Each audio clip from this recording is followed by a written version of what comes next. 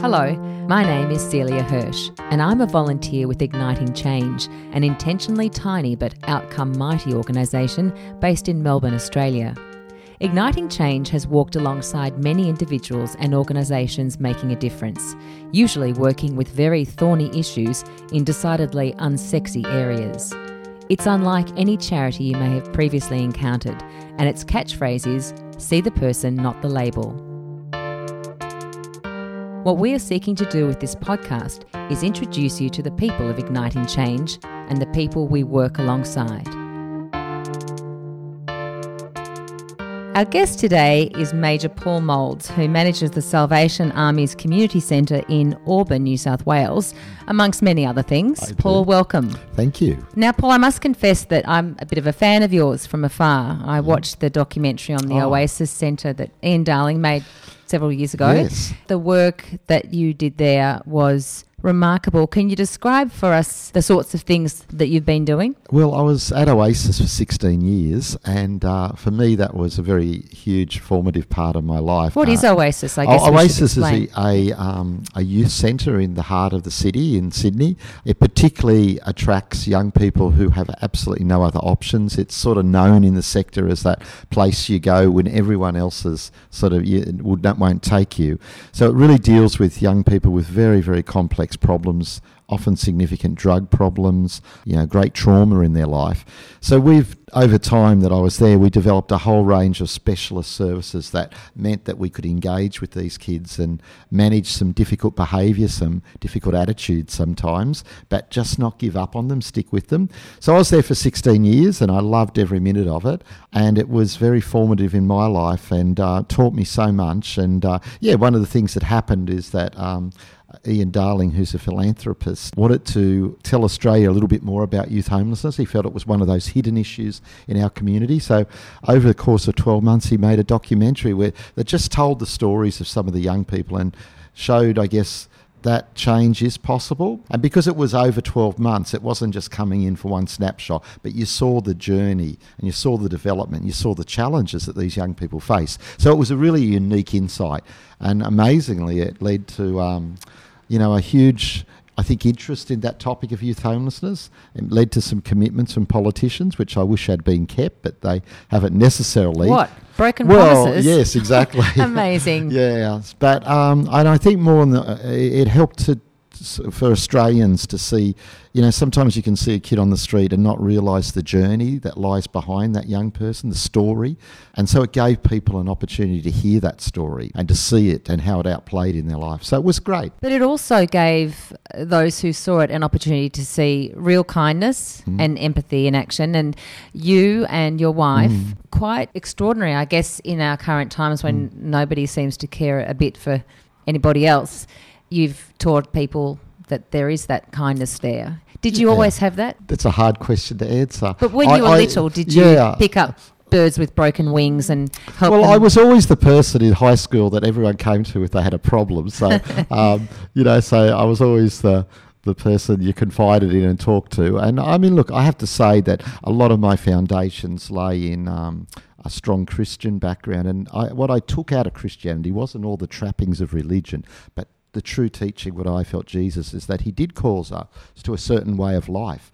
And I try in my life to emulate that. And that's always been a guiding principle in my life. So I learnt that as a young person. I saw it in my own parents. What were they like? Well, my dad died when I was 9, and my mum really, after that, dedicated her life to her children, to trying to give them the best chance possible. In many ways, we struggled with financially after How that. Many? Just two boys, both adopted, interestingly too. So I saw in them, and particularly in my mum, an amazing role model. But, you go on your own journey, and funnily enough, I started out wanting to be a teacher and then changed to social work while I was at university. So that was my background. So my heart was always for that.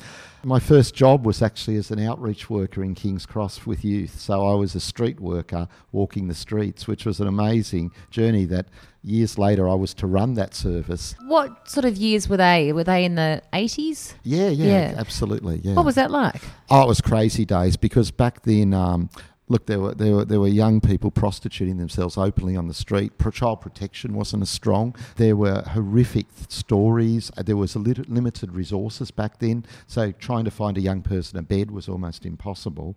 We were really just trying to catch people as they're falling off the cliff and come up with some sort of safety net, some sort of solution.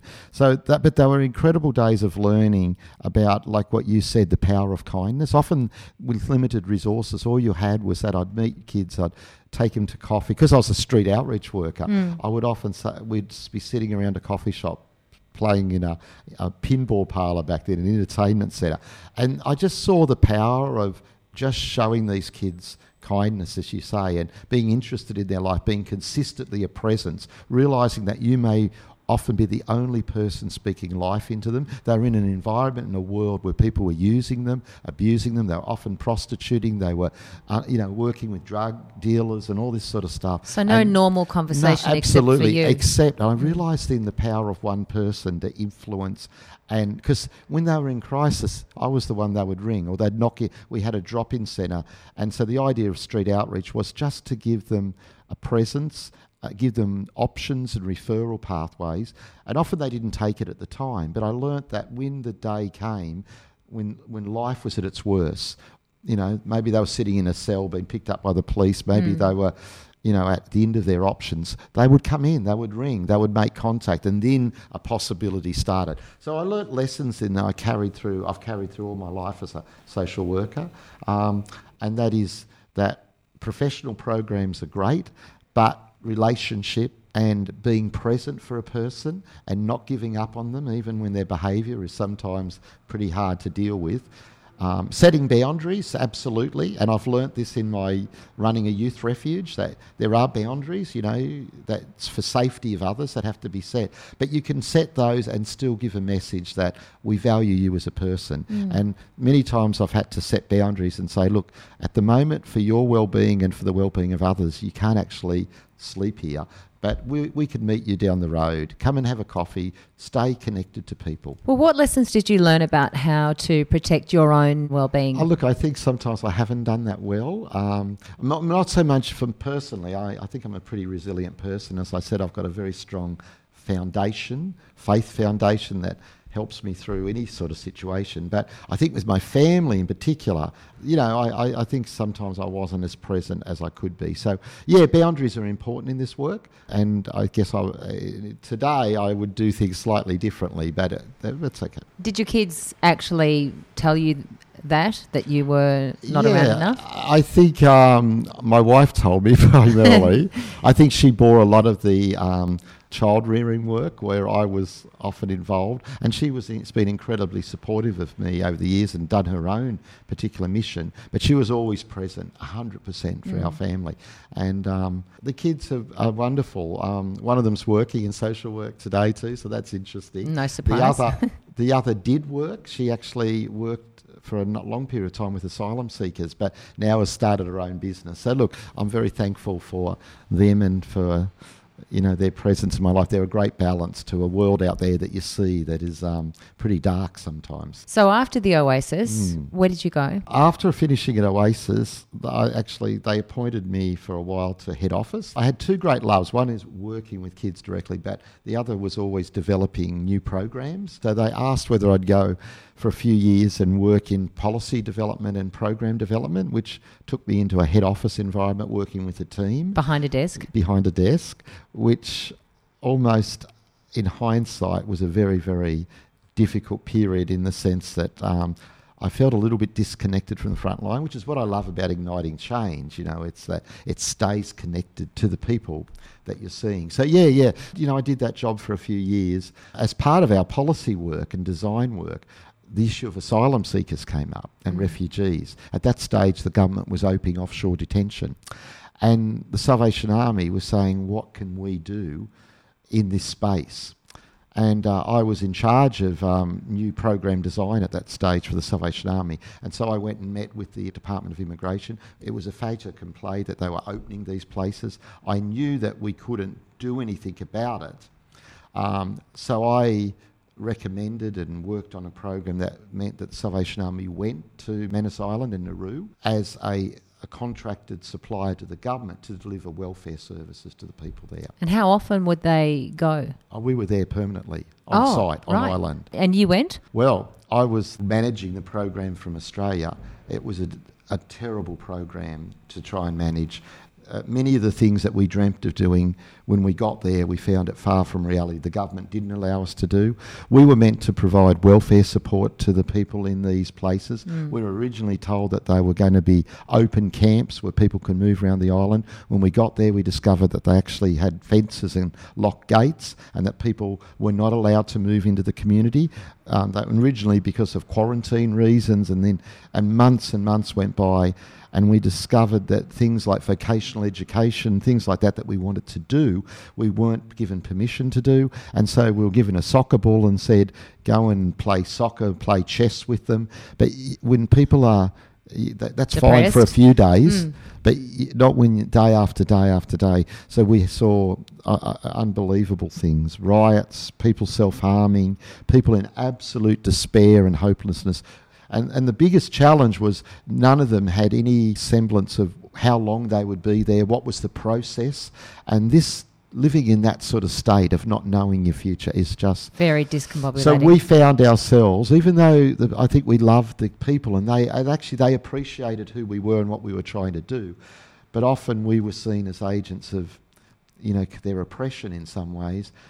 And there were riots, as we know. There was self-harm. There was one terrible incident where someone actually died in one of the riots.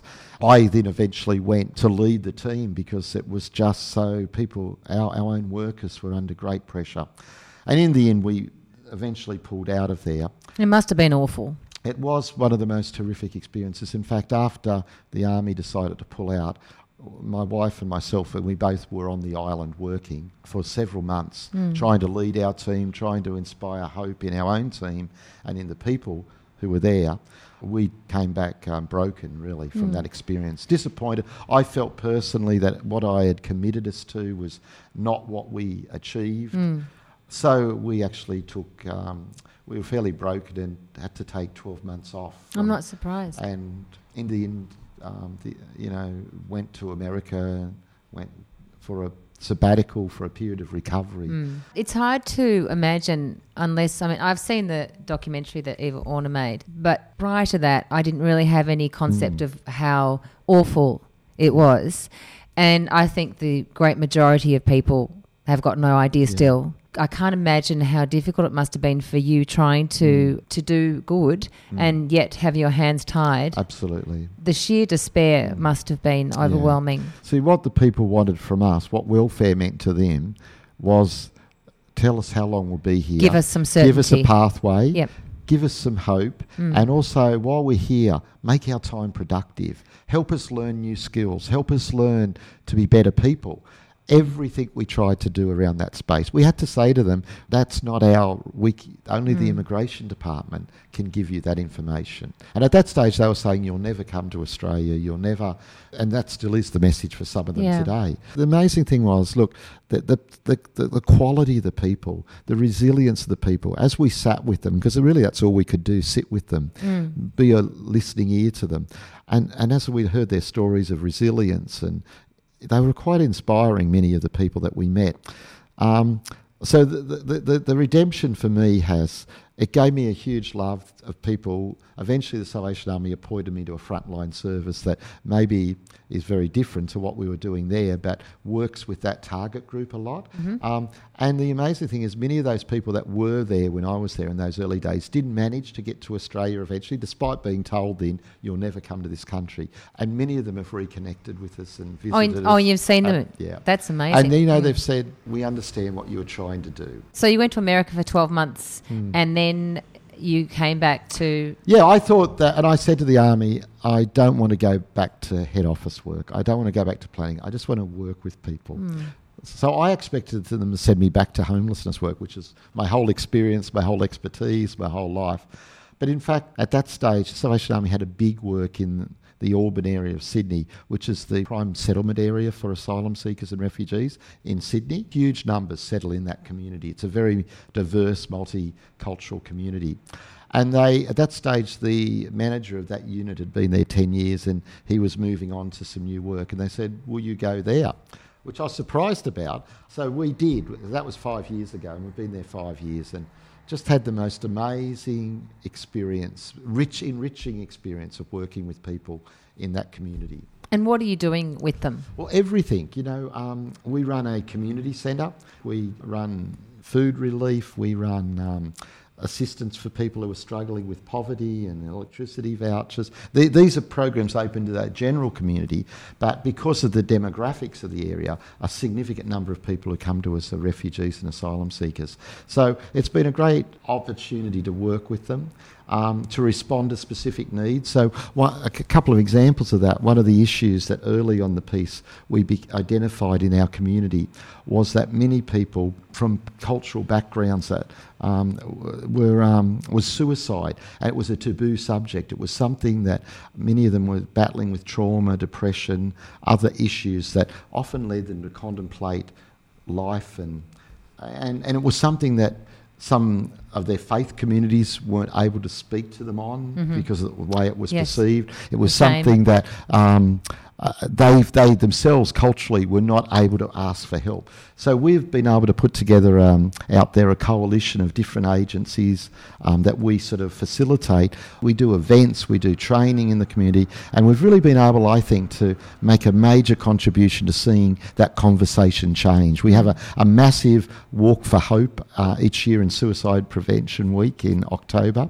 Being able to do those sort of things has been wonderful. How big a problem is racism in the area? Well, in our area, the Aussies are a very small group, right, much outweighed by people from... So I don't know that racism... I think misunderstanding between cultures is a big issue, and being a catalyst, being a part of interfaith groups that try to be part of that is a really great opportunity. So I don't think the people that we're in our community are experiencing overt racism. I think there is some misunderstanding, some lack of dialogue between cultures, and I think part of what we can contribute to is to get people talking, bring them together, listening together. The suicide prevention issue's been one. The way that we started that is just bringing every community, every faith group together, and getting them to start talking about, caring about the same issues. People don't want to see people attempting suicide. They want to see people supported. Paul, at what stage in your journey did you come across Igniting Change, and how did that very happen? Early on. I mean, they found me, really. So I was at Oasis at the time. We always had dreams at Oasis. There was always something new we could do, either education. We had music programs we wanted to start. One of the things that I found with young people, particularly homeless young people, is helping them to find something that inspires them. Yeah. Often it's not traditional education. You've got to provide different options and choices. Yep. So we always had things like we were interested in outdoor education, using the environment, music programs, film projects, actually. All of this we always saw was a great way of inspiring, but government tends not to fund that sort of inspirational stuff. They'll give you a bit of money for a few beds. So it was in that context that we met Igniting Change. They contacted us and said, can we come and visit? They came a few times, met with some of the young people, so not just myself or our staff. They wanted to hear from young people about what their journey was, what their aspirations were, what could make a difference in their lives. So they talked to young people. We provided forums to do that, opportunities for them to do that. And then one day I think they said to me, well, and I think maybe they said the same to the young people, what would make a difference? If you could do anything, if resources weren't an issue, what was possible? And so some of those dreams that we had, we shared with them. What sorts of things? Well, way interesting. One of the Jobs for young people and homelessness was a huge issue because of their backgrounds. Some of them weren't going to go back to traditional education. Some of them needed a start. Some needed someone to overlook their background, overlook the fact they'd left school early, that some of them had criminal records. Or how do you convince people to do that? Well, that was the issue. That was the whole issue. So that was one of the challenges that we put out to Igniting Change. Can you help us with this? Well, they introduced us to some companies, Virgin, Toll, some other companies, who we developed with them a program, like a work placement program, where young people did some work on themselves and then had the opportunity to go into real work environments. In fact, one of those programs was so unique. It was amazing in that we ran a sort of program at Oasis for kids who wanted to do a pathway to employment. But the people who came and mentored them, the people who came each week and did a whole range of activities, were actually executives and staff from Virgin companies. And that was amazing. Actually, at one point, Richard Branson came out and spoke to the kids. It was just inspirational. And out of that, so many kids found a pathway. Those things that we always dreamed of doing, Igniting Change helped us to find a benefactor or a resource or a mentor who helped us to start working towards that dream. So Virgin actually eventually built a gym for us at our centre, which was fantastic. On one occasion, they funded a trip for some of the kids to actually South Africa. They stayed at Richard Branson's School for Social Entrepreneurs. Like, just things so out of the box that you only dream of. Are you a big believer in the idea that young people need a passion to... Absolutely. Yeah. Not only young people. I We all mean, do. same thing with the asylum seekers, same thing with refugees, same thing with people who are coming out of poverty. They need that goal, that dream. So to achieve that, so often you've got to start with the basics of life. So, having housing that's secure and safe and stable, where you don't go home of a night thinking, am I going to be safe? Am I going to be kicked out of someone's couch because they can't have me? Those things have to be dealt with. There's a bit of a hierarchy. But once you get those things right, then yes, you need a pathway, you need a dream, you need a goal. So you've got to work on both those. You've got to work on the bread and butter issues of safety, security, a safe bed to sleep in, food in your belly every day, knowing that that's there. And then you've got to give them a dream. And that could be education for someone. It could be... It could be just a step into exploring their creativity and their talent. So one of the beautiful things we're actually happening at the moment is that they're making a follow-up documentary to Oasis. So Oasis, so they've found a number of the kids back then, and this year it will be released actually and be on television. And it's been amazing. I mean, I haven't been as involved in that, but I've been one of the characters. So where are you 10 years on? Yeah. But I've had a lot of opportunity to reconnect with a lot of people and just seeing their journeys. And that must be good. Oh, amazing. And some of the places that they've gone, and one of the boys is now using music even as a tool to help other people. So, I think releasing those things in people is amazing. Is there a Paul Moulds replica somewhere that can go on after you? I don't know. Have you got someone trained up in your particular version of... Yeah, look, humanity? I mean, I think as I'm getting older, that's my... that I'm suggesting... No, I think you're right. I think one of the things that we've just decided to do in my work at Auburn is we've just convinced our parent organisation to actually give me 3 internships. Honestly, we get hundreds of people a week coming through our centre, either through our food market, our assistance or our housing programs and that. And I need more help. And I said... Let's try and get people in, because it's not just your skills you learn at university. It's not just your technical skills. Not at all. It's the heart you bring, the compassion, the spirit you bring. How do you teach empathy? You model it. All of that stuff is about modelling. I think it was modelled to me. I think you got it in your heart, but I do think your empathy can increase and you can learn when you see the impact it has. But again, Igniting Change has been a vital... For me, I mean, they've carried on. Again, the beauty of Igniting Change is that they've journeyed with me. So when we decided to get into our housing program at Auburn, after the Commonwealth Games actually, we had 22 asylum seekers who came out of the Commonwealth Games come to our centre. I couldn't believe it. Over the course of 2 days, they just kept coming and coming. And because we were known in our community as people who care and help, they'd all been coming from Brisbane to Sydney ended up in Bankstown, Auburn, because that's where they felt comfortable. But they'd been hanging around the station, not knowing what to do, not knowing where to go, and they'd asked for help, and people had directed them to our community centre. So day after day, they started coming. So I immediately rang up the other asylum seeker programs in Sydney, Jesuit Services Asylum Seeker Centre, said, look, I've got all these people. Can you help it? None of them have got housing. They're all sleeping in, there was one African man who'd taken them in. He had a single one-bedroom unit. He had 12 of them sleeping in his unit. And he said, he came crying to me saying, please, you've got to help me. I'm going to be kicked out of my unit. But I can't. What do I do? So they all said to me, well, we can't take any more. There were 200 people who sought asylum after the Commonwealth Games. From all athletes. Athletes and other people from the countries. Officials, yep. So, and these now people are all asking for help. So they said, no, we can't take any more. So I had these 20 people, all of whom had no accommodation. So I spoke to Igniting Change. They contacted me. They put me in touch with someone who helped us immediately to fund one house. So we went to the real estate agent, leased a 6-bedroom house. I had two people in every room. That helped us start. And see, what Igniting Change does, it was a catalyst. That gave me a model. It gave me an opportunity to show people that we could make a difference. And out of that, we were able to raise funding to open a number of other houses. So today I've got 5 houses. Many of those people have now got their bridging visas. They're working towards their full cases being resolved, but they've found employment, so they've been able to now become self-sufficient, move out, and so the program flows on. And that's where organisations like Igniting Change, who don't have a long process, who can put you in touch with people, who are a catalyst for seeing things happen.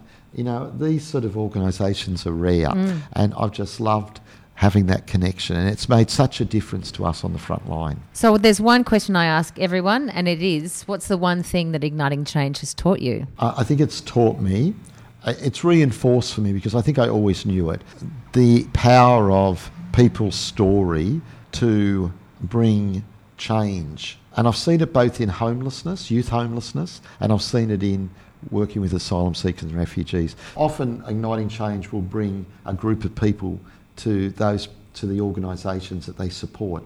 And what they really like to see happen is for you to identify some people who, with support or in a safe environment, can share some of their journey. That is the most powerful experience. And I've seen people's attitudes change, their move to make a difference, to make a practical contribution. When it came to the point of the documentary being made, and the filmmaker, who was a philanthropist, came to us and said, we would like to tell the stories of the kids. We want people to understand the power of that. I think because of my relationship with Igniting Change, because of the good that I'd seen that happen on a much smaller scale, them bringing just 4 or 5 people to our centre, interacting with the kids, listening to stories, all done respectfully and safely. Okay.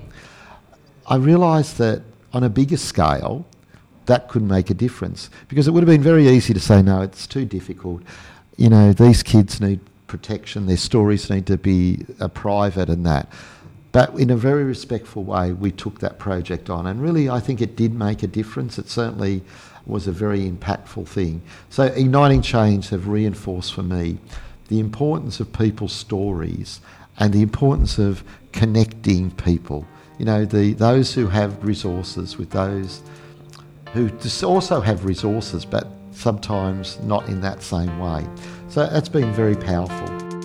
That's it for this Igniting Change podcast. If you've enjoyed this episode, please be sure to press subscribe to ensure you don't miss future episodes. Thanks for listening, and remember, see the person, not the label.